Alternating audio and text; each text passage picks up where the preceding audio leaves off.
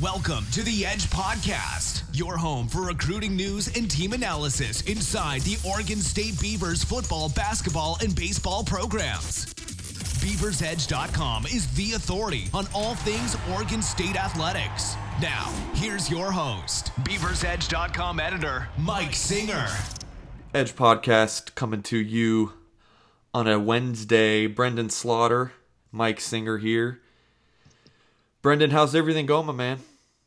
It's going good. You know, Oregon State's got a big trip up to Husky Stadium this weekend to play the Washington Huskies. A lot of big storylines going around with Jonathan Smith's return to Seattle. The Beavers are wrapping up the final two games of their season. We're in the home stretch. It's an exciting time, and even though Oregon State didn't play their best game against Stanford last week, it's a new week, and it's always exciting when a former coach takes on his team. That's what I like about you, Brenden. You don't waste any time. You jump right into talking ball, man. I like that about you. A few things we want to chat about before we really get into the meat and potatoes of the podcast here.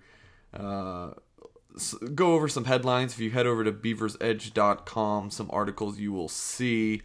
First, let's go some articles on Tuesday. You have Oregon State baseball announces the 2019 schedule. We were talking off air, what they're going to playing at Safeco.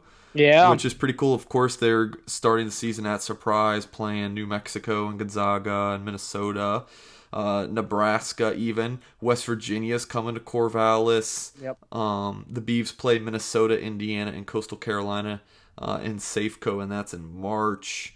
San Diego State's on the non-conference schedule. We got Portland a couple times, I believe. So got the 2019 baseball schedule. Thought Oregon State did a good job releasing that on social media. Had a little hype with it. Defending national champions, of course. We got 5 things to know about the Washington Huskies, an article I wrote. Basically just looking at Jake Browning and Miles Gaskin and maybe how they've regressed from the 2016 and 2017 seasons to now, especially Browning. Man, look at his analytics. His grade from 2016 was like a 90, and then it's dropped down to like a 70. So check that out. Learn a little bit more about the Washington defense as well, and kind of what their Achilles heel has been this season. Hint, it's their pass rush, which could be good for Jake Luton. But then again, their secondary is extremely good. So make sure to check out 5 things to know about the Washington Huskies on BeaversEdge.com. Also, you got the Beavers Edge Tuesday notebook from Brenden Slaughter, talking with Brian Lindgren and some of the offensive players. So make sure to check that out. Brenden, how was availability on Tuesday? Kind of give us a little preview of sorts for that article. Yeah, no, Tuesday was good. Just kind of getting back into the offensive flow of things, and I feel like the Oregon State offense kind of feels like they missed some opportunities against Stanford. We saw them have, flashes of, doing some good things. And then you kind of saw like that interception that Jake Luton had early where the team was just completely on, separate pages. So look for that to get cleaned up this week. It's obviously frustrating for Oregon State fans to continue to see the losses mount up and, so on and so forth. But, I'm still confident this team's headed the right direction. Trayvon Bradford told us Tuesday, that, like compared to last year, right, at the same point when Oregon State was, muddling through a tough season, players weren't necessarily bought in. Players are still bought in. The confidence is still there. The team is together. So that's all good, and that's all good things. And, it's a rebuild. It's going to take some time, and it's going to be exciting to see how the team plays up in Seattle this weekend. But most notably on Tuesday, like you mentioned, the Oregon State baseball schedule. It was exciting to see that get released and see, kind of what this, at least interimly, the new future of Oregon State baseball is under Pat Bailey, as Pat Casey is, in theory, rode off to the sunset for at least a little while, to be determined on Pat Casey. And Oregon State's going to find out a lot about their pitching, which is supposed to maybe be one of the deepest positions or deepest groups, pitching groups they've ever had in school history. really in that stretch in March when you've got West Virginia in 3 games, a pretty solid opponent. Then when you go up to Safeco Field and you play 3 teams that are perennial postseason contenders. I mean, Minnesota, heck of a series last year in the Super Regionals in Goss Stadium. Indiana, Beavers have faced off against them in Omaha before, a couple great matchups. And then Coastal Carolina, national champion just a couple seasons ago. So I like how tough this schedule is. I think it prepares them well for what we expect to be another deep Omaha run. And that's Brenden Slaughter talking, our all-everything reporter here, boots on the ground for BeaversEdge.com. Love it, Brenden. On Monday night, we had a live chat with members where I reveal some recruiting nuggets and take some questions about recruiting and different team stuff. And I had 6 in-depth nuggets, and these are premium. This is premium content at the damn board at BeaversEdge.com. But I do want to read for you guys nugget number 1. Just to basically, if you're not a subscriber, to give you some, basically a look at some of the stuff we have. And I feel like this was really some really good stuff I heard on Tristan Gebbia and the other Oregon State transfers. So I'm going to go ahead and read off my nugget from Monday night. So on the damn board, we get a question probably once every week or two asking how the transfers have looked at practice. The media isn't allowed to watch any portion of practice during the season, so writer Brenden Slaughter is not able to check them out. But I talked to a couple sources that, let's just say, know what's going on in practice. On Tristan Gebbia, Avery Roberts, and Tyjon Lindsey, remember Addison Gums isn't enrolling until January, so he's not included in this. I'm hearing that they've lived up to their reputation coming in. Translation, these guys are the real deal. All 3, I'm told, are impressive kids on and off the field.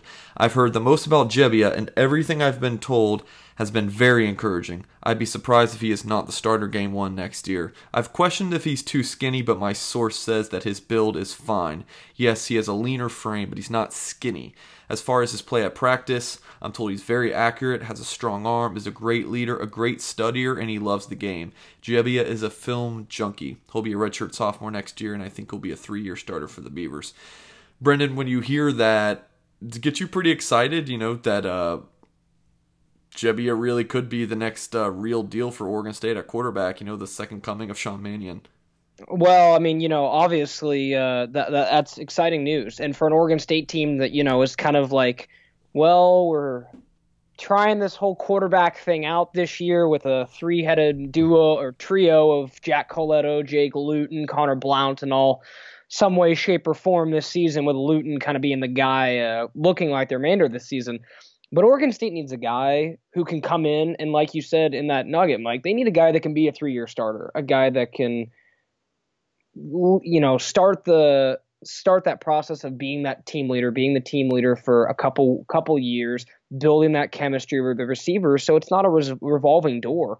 You look at some of these guys from the last couple years, and it's been one quarterback 1 week, another quarterback the next week, one quarterback for half the season, another quarterback for half the season.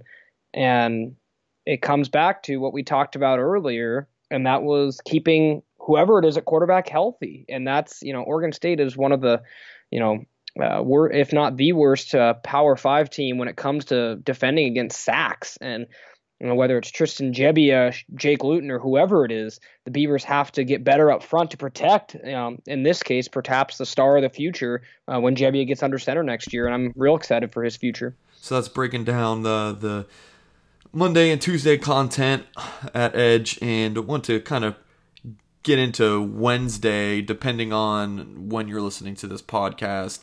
These articles might be up already or not, or these things might have already happened, but of course, you have this podcast, Oregon State Commitment Tracker, breaking down the 2019 commits, where they are in their playoff runs, some good stuff there.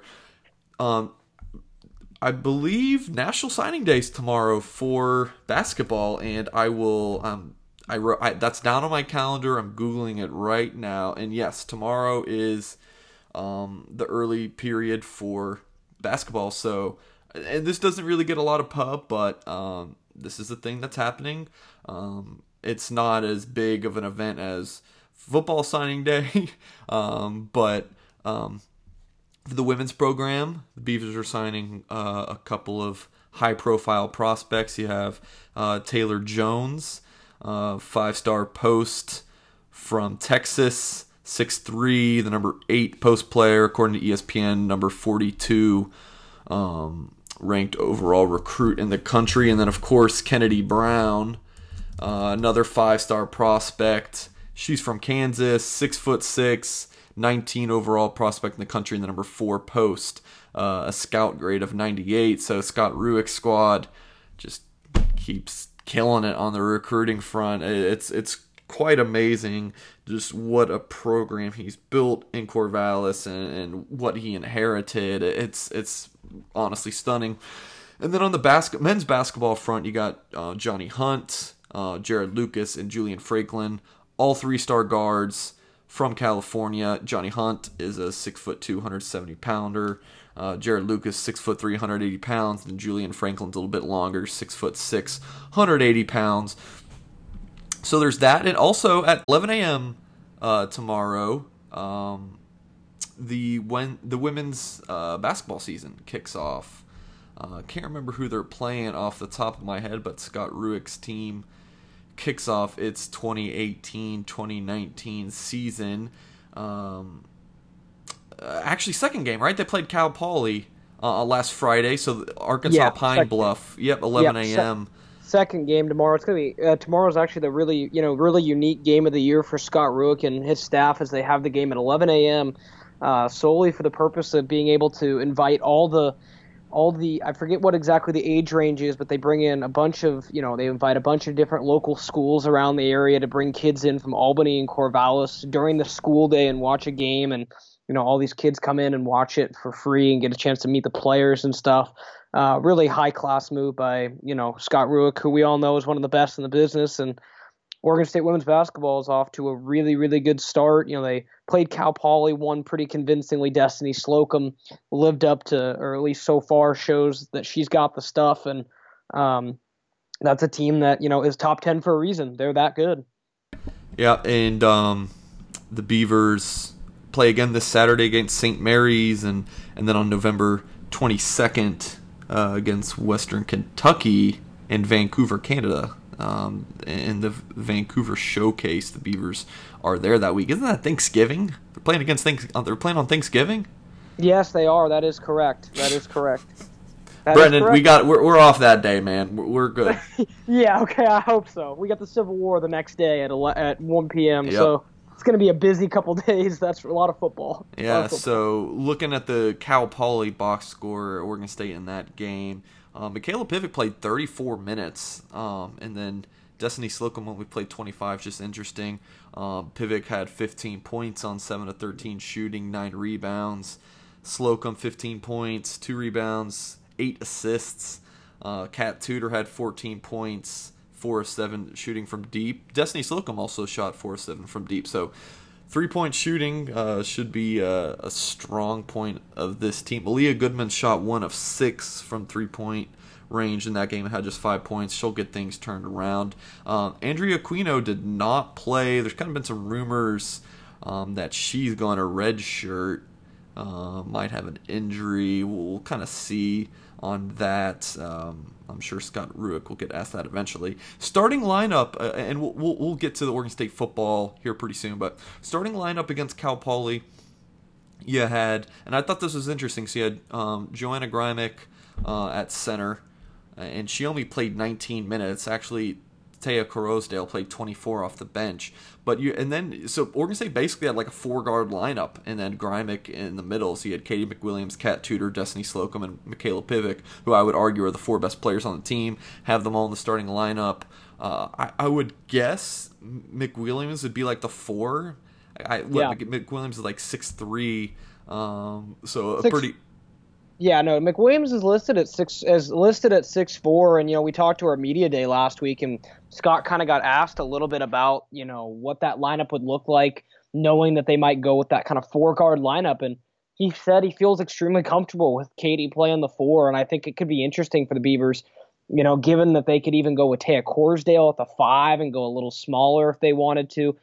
Scott told us last week, this is the most versatile and deep team that he's probably ever had, and they can go a lot of different ways. They can go really tall and go with Patricia Morris and Joe Grimmick at the 2 forward spots, and then round out the guards with shooters. They could go, in theory, 5 shooters if you put Taya Kursdale at the 5. So, there's a lot of different things that still are waiting to be seen, but Destiny Slocum, I think, is the key to that kind of unlocked everything for the Beavers, because now Michaela Pivot can move to a more off-guard role where she's more comfortable. Yep. And is now more comfortable knowing that she had to play point guard. Better player for it, in my opinion. You combine that with Kat Tudor's, 3-point shooting, which is out of this world, and then Aaliyah Goodman as well. And there's not they've got to still test themselves a little bit. They've got some young pieces, but there's not a lot to not like about Scott Rook's team this year. They don't rebuild at this point. They just reload. Yeah, it's crazy. I mean, they're the number 8 team in the country, Yep. and number 3 in the Pac-12. It's crazy just how good the conference is. Oregon State is just sick this year. And you know what about this Oregon State women's basketball team? This is the Warriors effect. The Warriors, the Golden State Warriors, literally have changed basketball to the college women's basketball level. We're talking about spreading the floor, jacking up threes, small ball lineups. This is the Golden State Warriors effect, and I love the Warriors. Well, it's funny you mentioned that, because just in passing, a couple at media day, I told. Scott Rook, just as we were kind of finishing up the media huddle, I was like, oh, you guys want to run a lot more, right? And he's like, yeah, it could be fun, get some shooters out in space. And he's like, I like to move at a high tempo all the time. And I go, a little Golden State Warriors-esque. He goes, maybe you're onto something, Brenden. Good stuff, man. No, in all honesty, no. I mean, Scott Rook is he's a disciple of the game of basketball. I know that he watches a lot of NBA, or not a lot, but a good amount of NBA basketball. He can always, tell you what's going on with at least the Portland Trailblazers in the areas. He's a local guy, but you're right. The age of college basketball trickled, or from NBA trickled to college and women's basketball, and now you have almost positionless basketball everywhere, and it's leading to an exciting brand of basketball, and it's selling a lot of tickets. But yeah, for the most part, it's exciting to see when teams go 5 shooters and can go up and down the floor at a high pace and shoot a lot of threes. We didn't plan on talking this much basketball, but things just kind of happen this way. And so we're talking about, small ball shooting lineups, right? Let's talk about the men's team. Their starting lineup, Ethan Thompson, Stevie Thompson, wings. Trace Tinkle, probably he's more of a natural 3, but he's a small ball 4. Not even small ball 4 now. It's just natural, or not natural, but that's just the game of basketball now. He's more of a 4 because he's 6'8". And then you have Alfred Hollins. That's a small lineup too, and with Big G in the middle, it's kind of the same kind of deal. Maybe not as guard heavy as the women's lineup, because I would say Hollins and Tinkle are more real forwards, but I would say they're more small forwards, both of them. But in today's basketball, they can both kind of play that 4 spot.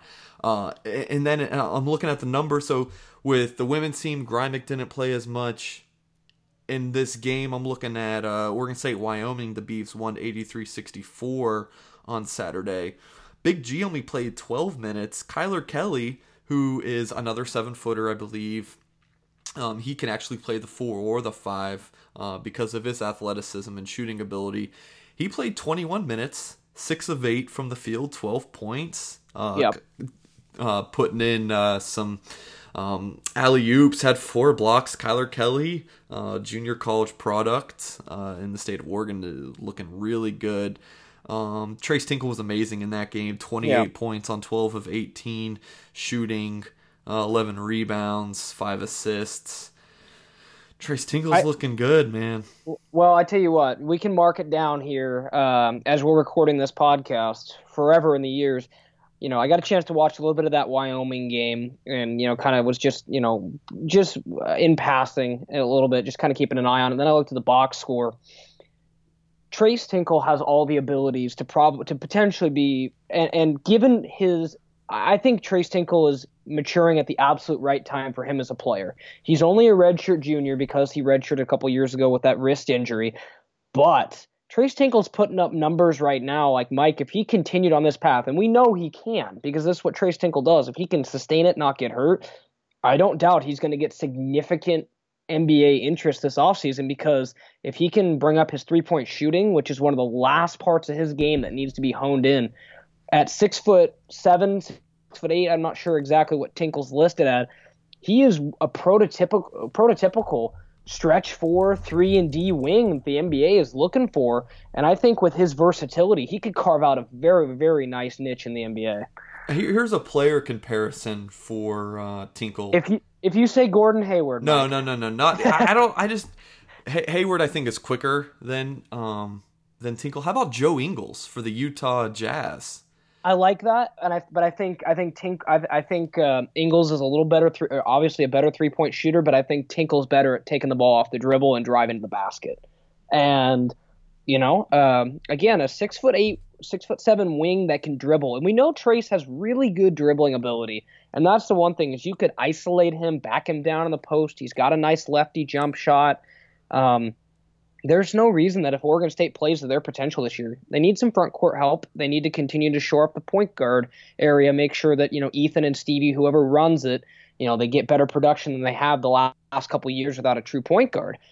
This team, I think, could be very solid in the Pac-12. Like, a 4th, 5th, 6th place finish, I don't think is unrealistic. I think we all know that the class of the Pac-12 looks like it's shaping up down in Eugene with the monster that Dana Altman's created down there in terms of the talent. But Oregon State, I think, could quietly surprise some people this year. They got a lot of solid pieces and a ton of veteran talent. Worried about the bench play at all, though? Just kind of looking at the numbers from the first 2 games, nothing really exciting. It's not going to be. I don't think it's going to be much. And that's the thing is, the Beavers don't have that deep bench, and you look at some of those guys like. I think a guy that could come up and kind of get better as the season goes along is a guy like Warren Washington. I think he'll get a little better as the season goes along. I think Jack Wilson is probably the most likely of that group of Kyler Kelly, Warren Washington, and Jack Wilson to redshirt. So I think Wilson will maybe be the guy that redshirts depending. But the Beavers are going to need more production from the bench because it's not just a starting game. Tinkle and the Thompson brothers, Hollins are going to need some puffs from time to time. And, you look last year, that scoring, even when they won games, kind of came from some different places. Last year, Seth Berger had a couple big games for the Beavers, points-wise, rebounds-wise. They're going to need someone to be that sixth man, and it hasn't really come up yet.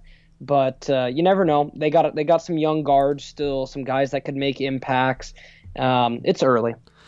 Jack Wilson's already played, so he can't redshirt. Vernon's played, Jordan Campbell's played, Warren Washington's played. All these guys have played, so Oregon State's playing a lot of their true freshmen.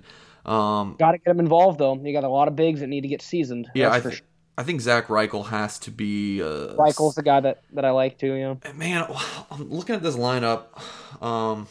I feel like if they have such a solid starting 5 in terms of this. Thompson brothers are great, Tinkle's great, and I think Alfred Hollins is solid. Kind of like hate to throw out a duck, but Jordan Bell, kind of just that energy guy. He's not a great offensive player. I love basketball. This really fires me up. I like it too. It's good stuff. Yeah, but I almost feel like they should put maybe one of those guys on the bench, so when that second unit kind of comes in, that they have some scoring off the bench. I mean, otherwise they need Reichel to step up. It seems like he might be he's the next guy up as far as a wing player off the bench. Yep. Kyler Kelly's going to need to score. But the guy I'm really looking at is Jordan Campbell. I think as a kind of a slashing, get the ball to the rim kind of player. Jordan Campbell needs to step up. He played 2 minutes against UC Riverside and 2 minutes against Wyoming. So looks like he's maybe not in much of the rotation, but Antoine Vernon played 17 minutes against Wyoming, and 2 minutes against UC Riverside. So we'll see. Right now, I mean, it's early. Looking at the numbers, this team may just be 7 or 8 deep, which they need to go 8 or 9 consistently. Otherwise, just playing those starters a lot, get them worn down. Injury prone potentially, knocking on wood there. But lots of women's and men's basketball talk. I wasn't really expecting that. So as we kind of wrap things up, not that we're doing that super soon, but I do want to make sure we talk some football. Yeah, definitely. One thing we've talked about on the board this week and in articles and off the air, Brenden, is this Washington offense without Jonathan Smith. And Washington's offense has not been that great this season. I wrote this in my 5 Things to Know About the Huskies, that if the Huskies' offense was better this season, they may beat Auburn, because Auburn won, I think, 21-16. So if that Huskies' offense is better, they may beat Auburn. Their other losses were pretty close games. That the Cal loss was like 12-10. If their offense is better, they might beat Cal. So Jonathan Smith's not there. Offense takes a step back and regresses. Is Jonathan Smith the reason that offense had so much success? Because Smith has been with Peterson since the Boise days. I think he started as a quarterbacks coach for the Broncos back in the day, and then became the offensive coordinator. What are your thoughts on that, Brenden? Well, I mean, here's my 2 cents on it. And, it's been obviously a difficult year for Washington by their standards. They had college football playoff hopes coming into the year. They had 2 seniors in Myles Gaskin, Jake Browning leading them. And, that game in basically, it was in Georgia, but basically a home game for Auburn down in the new Atlanta Stadium down there to open the year. That's tough, and that's about as tough. And, that kind of set the tone for, that was just a big measuring stick in the college football playoff world and where the Pac-12 was, and Washington was right there, but just couldn't get over the hump. And they've had a couple tough losses since, a real tough loss to Oregon, and then obviously a tough loss to Cal as well. But the biggest thing with Washington's offense, and I think Jonathan Smith has a lot to do with it, but I think Jake Browning, I think he's a good quarterback. I don't think he's a great quarterback. And I think we look back at, the analytics will back this up. I think Jake Browning was a lot better, and, this is just a given in any situation, when he had players like John Ross and Dante Pettis, who are both starting in the NFL at wide receiver right now. He had weapons. I mean, John Ross, the year they went to the college football playoff, was perhaps the most electric athlete in college football. That, from a receiver position, had something like 18, 20 touchdowns. He's, starting now for the Cincinnati Bengals. You got Dante Pettis starting for the San Francisco 49ers right now. So they lost some weapons. They haven't had, Chico McClatcher was a guy who was a wide receiver who was on that group, just devastated by injuries, hasn't been the same player. So I think it's been a combination of everything. And then obviously losing your offensive coordinator, Jake Browning, who had been there with you for multiple years, switching to someone new, that's always an adjustment. Regardless, some players handle it better than others, but Washington is still a very good team. They're still fighting for a Rose Bowl bid. They could win out the year and still get to the Rose Bowl. Will they be looking ahead maybe to the matchup with the Cougars in Pullman next week? Maybe a little bit, but Chris Peterson also is, probably thinking that he's going to have to show up on his former foe a little bit this weekend too. So a lot of things going into it. Washington has plenty of reason to be scanning ahead to the next week, but maybe that works in Oregon State's favor with Jonathan Smith, who, sneakily, maybe has an ace up his sleeve. Boo freaking who for Jake Browning. He's still got tons of weapons. Myles Gaskin and that Ahmed Cat, the running back. I mean, I'm sure he's got some talented wide receivers. The receivers aren't there, Mike. I'm just going to be honest with you. You cannot say that there's 2 guys in that Washington receiving core right now that are John Ross and Dante Pettis level, and I think that changes everything. I really do. That offense is so play action based with setting up the run game. When they have, we saw against Oregon where they'd play action and they'd run 2 receivers. Washington sometimes runs 2-3 receivers on crossing routes. They love to run play action. And Brenden, do you think Oregon State has 2 starting level NFL wide receivers on their team? Oh, I was going to say absolutely not. But it's tough because I think that there's one guy on that in the receiving core right now that would have a chance, and that's Isaiah Hodgins because of his size. I love Trayvon Bradford. A little small, undersized, would probably struggle to make it, but you never know. Hodgins is probably. My point is, so if Oregon State doesn't have 2 NFL starting wide receivers, does that mean the offense has every excuse in the world. I don't know. I feel like you're giving Browning a big pass here because he lost his. Yeah, I mean, I think it's just a combination of things. I get where you're coming from for sure, and maybe I am giving Browning a little bit of a pass, but this is a kid that I believe, it was sophomore season. Yep. Took the Huskies to a college football playoff. And I wonder impressive. what his legacy is like, because that sophomore season was so great, and then junior season was like, when I was looking at the stats today, it was like something like 19 touchdowns, 8 picks, like not bad, but he regressed, and then this season's been like worse. Yeah. It's like 13-5 or something this season. Is it possible he's just an average quarterback who was made really good by a good team around him in 2016? He's like the leading passer in school history, and I'm sure the fans are like, get rid of this guy. It's crazy.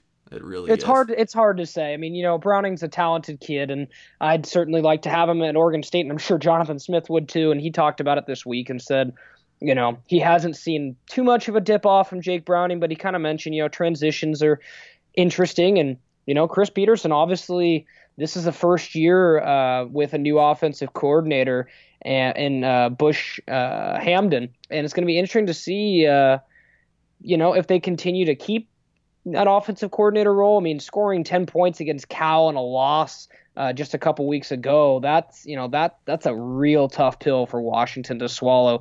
And, that's just not up to their level of football when they were putting up 40s just a couple years ago. It's odd for Washington. It just something feels off for them. So last season, Beavers got blown out by Washington, but I think it was like 7-7 at halftime, or 14-7, something like that. The year before, so last time the Beavs played at Seattle, I believe it was AP and Nall were both out, and Tim Cook ran for like 100 yards. Tim Cook, yep, he did. Sure did. Looking at it now, 18 carries, 108 yards, and a touchdown. Victor Bolden had a touchdown run in that game. So Oregon State lost that game 41-17. The line for Saturday, I think, is like 32 or 33 points. Do you think Oregon State can cover? It depends on what kind of mood Chris Peterson's in. No, honestly, it really does, because I think Oregon State will play tough. I think they'll, do as much as they can, but I think this is a case where Washington's defense is too good for the Beavers to consistently move, and I just don't know if their defense being on the field all day, how that's going to work out for them. But, I could see this going a couple different ways. If Chris Peterson wants to, kind of put Smith in the punchline and the Beavers in the punchline a little bit and kind of get some momentum, I think this team could run up 40-50 points on the Beavers. But I could also see it the other way, where maybe the Huskies jump out to an early lead. They kind of coast from there on. It would not be hard for them to put up 40 or 50 points. Stanford put up almost 40 and a half of football, so. Yeah. So, I mean, and that's the thing, is if Chris Peterson I don't expect, just with the level of respect that he has with Jonathan Smith, for him to, keep his foot on the gas. So I think if it's, out of reach, it won't get super ugly, but it's just hard to tell, because Washington had a bye week. They had an extra week to get ready for Oregon State. You figure that's probably getting ready for Washington State a little bit, knowing how important that matchup is. But it's interesting. It's going to be interesting to see how it shakes out, but make sure to check out the Beavers Edge game prediction. I'll have something good by Friday. Right, definitely. Yeah, our boy Mitch Monge picked Oregon State to beat Stanford. Got to throw that out there. Yeah, he's got to live with that one. So they had the bye week, then they play Oregon State. I feel like if they get a good lead, have the starters sit the bench in the second half, and then you have basically 2 bye weeks. Yep. So that's definitely not a bad thing for them.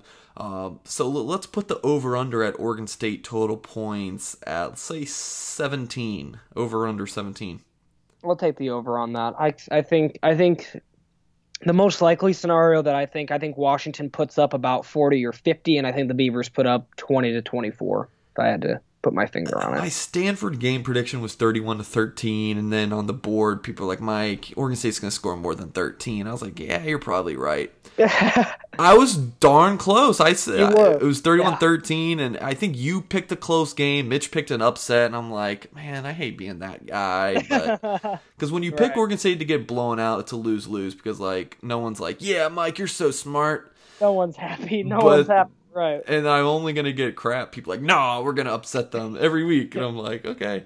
But then if Oregon State wins, then I look stupid. So yeah, no kidding, right? There's no win-win. When Jack Coletto started that Colorado game, I was like, this is going to be a 40-point game. Like, I just did not think Oregon State was going to be able to do anything with Coletto offensively.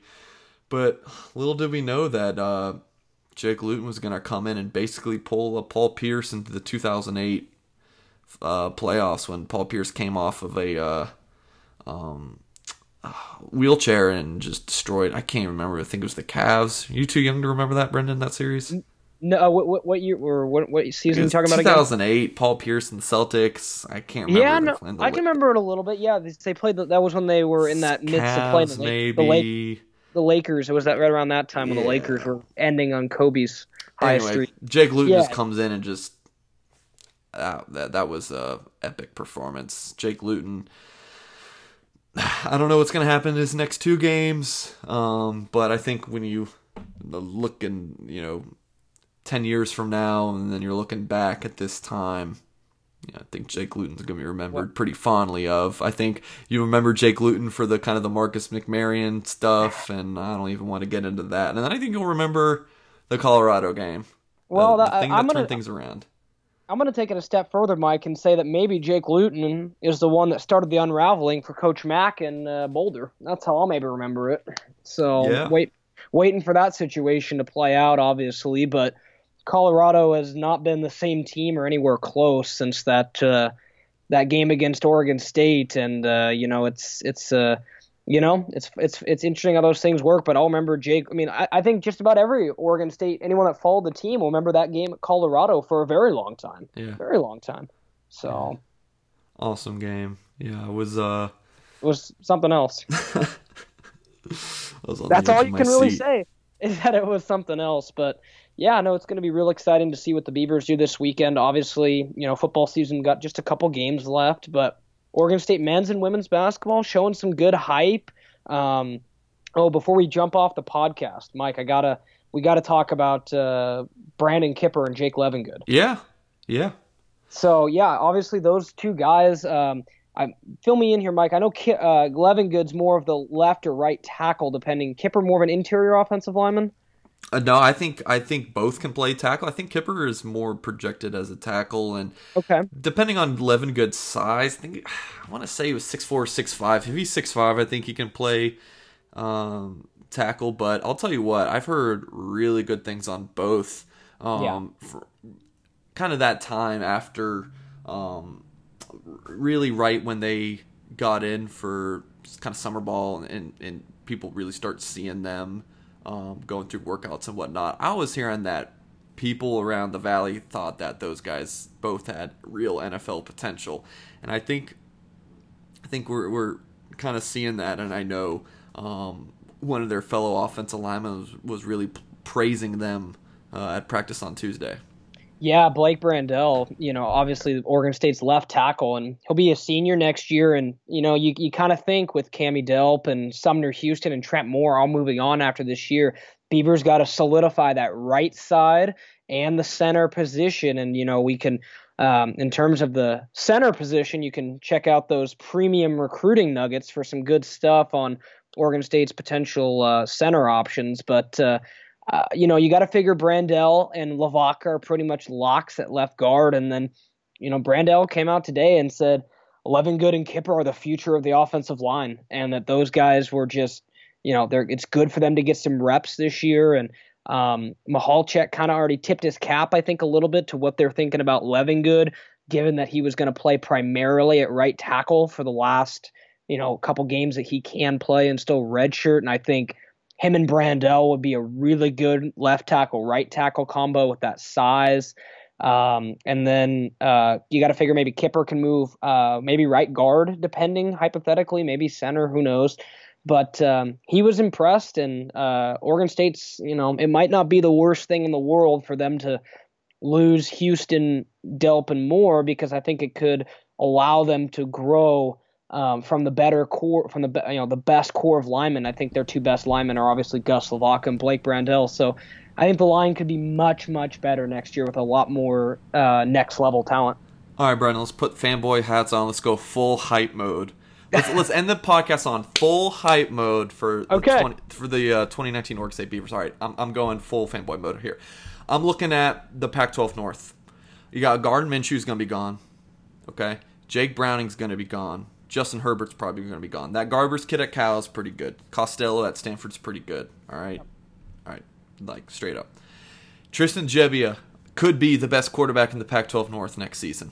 He's got weapons. He's going to be thrown to his old buddy Tyjon Lindsey. He's got Bradford. He's got Hodgins. Hopefully he's still got Togiai. Who knows with Noah Togiai if he can stay healthy. Isaiah Smalls, Tegan Quatoriano. He's got weapons. He's got the best running back in the Pac-12. He's got this improved offensive line.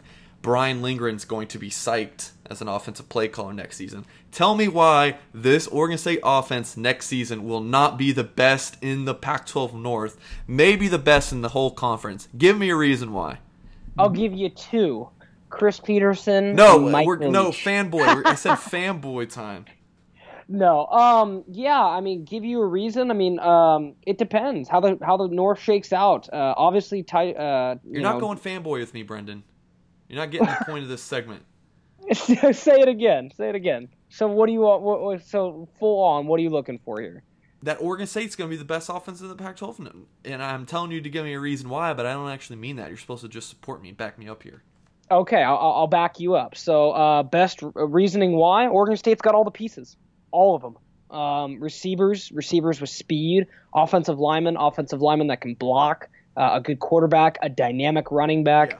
Defensively, though, that's a whole different discussion. Bless you, Tim Tibesar. You got quite the job on your hands. Good luck. Yeah, that's it's tough, but you still got Avery Roberts coming in, Addison Gums, and like I said in those Nuggets, those guys are not Gums because he hasn't been in yet, but Avery Roberts is the real deal. Should be getting some help. Yeah, toss in David Morris and Jay Irvine. That defense becomes real exciting real quick. Best defensive backs on the team. Yeah. Should have some incoming junior college defensive lineman help. I think Elu Aiden, who, if you read my Oregon State Beavers Monday notebook, you know that Elu Aiden's actually the highest graded player on Oregon State's defense. He has it's like a 73 or something, which is like considered pretty good. Nothing's fantastic. But hey, it's good. I think Evan Bennett, if he sticks with Oregon State, Arizona's pushing for him. I think he'll play at nose potentially as a true freshman. So I think Oregon State's defensive line will take a hit with Kalani Vakamalelo graduating. He's been good playing nose and DN this season. Played admirably at best. You got Isaac Hodgins coming back. He's going to be a year older and a year better. Linebackers, they got talent on the edge. Hamilcar Rasheed. Which I always thought it was Rashed, but announcers have been saying Rasheed this season. Yep, it's Rasheed. Yeah, I learned that too this year. And actually, I've looked at the pronunciation guide. We always thought it was Noah Togiai. Apparently, it is Tongiai. I remember in the Colorado State game last season, the guy kept saying Tongiai, and I was like, it's Togiai. But what do we know? What do we know? I guess outside linebacker, you got plenty of talent. Avery Roberts is coming in, inside linebacker, and then whoever's next to him, whether it's Shamar Smith or Isaiah Tufaga, who knows with pronunciations, but still got some talent there. Inside linebacker, David Morris, Jay Irvine, the back end. Jalen Moore, I think, still has a year of eligibility. Isaiah Dunn, Caleb Hayes at corner. Yep. I fear because going into that 2017 season, we looked at all the pieces on paper. We're like, okay, dang, got Bright Agwebu, Xavier Crawford, and then those pieces didn't really pan out. But going full hype mode, the 2019 team looks pretty good on paper at just about every position, and getting those transfers helped. Getting those 2018 recruits. Gosh, Oregon State did such a good job in the 2018 recruiting class with Tago and McCartan and Jefferson. The list just goes on. With the guys they really did a good job landing. So, shoot. I'm gonna put you on the spot, Mike. Bowl game next year for Oregon State. Buy or sell? Can I go with hold? No, I'll give you a hold. I think because I'm gonna say sell, and I think the over/under for Oregon State next year is probably gonna be set at like 4, maybe. I'd say 3 or 3.5. and I would probably take the over. I think Oregon State is a 4 or 5 win team next year. And coming into this season, you know, Brenden, you do different interviews, and I do different interviews with other outlets, and people ask me what's your expectations as far as win-loss for this team, and I said if Oregon State wins 4 games in 2018, that will be I don't think I said miraculous season, but like that'll be a really good season for Oregon State. People are like, what, really? Like it's that low? And I'm like, yeah, I think 4 wins would be really good. And I thought 2 wins on the low end, so we're going to be pretty accurate there. But I think next season could be 4 or 5 wins. Well, I mean, I like how the schedule shakes up. I think the Beavers have a potential to put the college football world on notice early as they open, Friday, August, in August next year against Oklahoma State in Reser Stadium. Jebby is, I don't know. There's a lot of things that shake up the rest of the non-conference schedule is Hawaii and Cal Poly, so I think they can pick up a couple wins there. It really depends on how all the pieces fit. We talked about it. It's impossible to predict because 2017, that Oregon State defense was looking good. We're like, this is a bowl game under Gary Anderson. He's turning the corner after the Civil War win. And they fell flat on their face. So, obviously that was a lot of external factors. But, I like this team's chances of getting into the 4, 5, maybe even 6 win echelon next year if all those pieces fit. And everyone's got to stay relatively healthy. You can't have Jalen Moore, or you can't have Jay Irvine, David Morris miss a whole season again. I mean, you cannot have those kind of injuries next year. It's a part of the game, but the good teams avoid them, the big ones. Yeah, you mentioned Oklahoma State next season, August 30th on a Friday. They play Hawaii at Hawaii, though. And that's going to be interesting with that little NCAA violation that the Hawaii and Oregon State had. That's going to be a little interesting to see Jonathan and Nick Rolovich go toe-to-toe in Hawaii next year. Yeah, a little bit of saltiness there. Brandon Kipper, obviously, too, right? Yeah. Interesting. Kafense Hinson came from there too, and so did Coach Leggy. Yeah. Yeah, I don't know. Interesting how that's going to shake out. I feel like, Oregon State's that's a home and home with Hawaii, and then Hawaii comes to Corvallis in 2021. I feel like, Nevada, was that just a 1 game? Does Nevada even? No, they don't come back. Nevada had to cancel their home game, so those one-offs aren't great. No. But again, on paper, Oregon State, even with how bad they were this year at times, they should be able to handle Hawaii and Cal Poly, and that would give them a pretty good chance next year. You look this year, they were so close to getting 2 wins in non-conference, and next year's team should be better. So the future's bright, Oregon State fans. Yeah. Obviously, it's been frustrating this year, and Mike and I are right there. It's definitely not as fun to cover a team that hasn't had much success, but you can also appreciate when you see the good work is getting put in, and I think they're on a much better track than they were a year ago, and that's a step in the right direction. Still a young team, and putting the fanboy hat on. 2019 Pac-12 championship game. We're going to be there covering it. All right. Wow. All right, Mike. I like it. We'll keep that going. All right. Let's see how long we've been going. All right, yeah, I think this might be our longest podcast we've recorded. If you're still listening, props to you. If you are out there and you are still listening, if you listen to the full podcast, you've got full podcast, email me at beaversedge1gmail.com and say, Mike, listen to the full podcast. And you can tell me if you thought it was great or if you thought it sucked. I don't care because I got you like for an hour of your day. So, we did a good job for keeping your attention this long. So yeah, plenty of stuff talking women's basketball, men's basketball. So you got signing day on Wednesday for those 2 programs. So our coverage at beaversedge.com for that is basically I'll be writing a story or 2 on basically Tinkle and Rubik talking about his players. That's probably my favorite part about signing days is hearing the coaches talk about their recruits for the first time. So make sure to check that out. But again, if you're listening to the podcast still, you're already dedicated and you're a diehard Beavers Edge reader, so you're already going to be checking it out. But Brenden, thanks for joining me on the Edge podcast, and listeners, thank you for taking part of your day to listen to Brenden and I ramble. Thank you so much.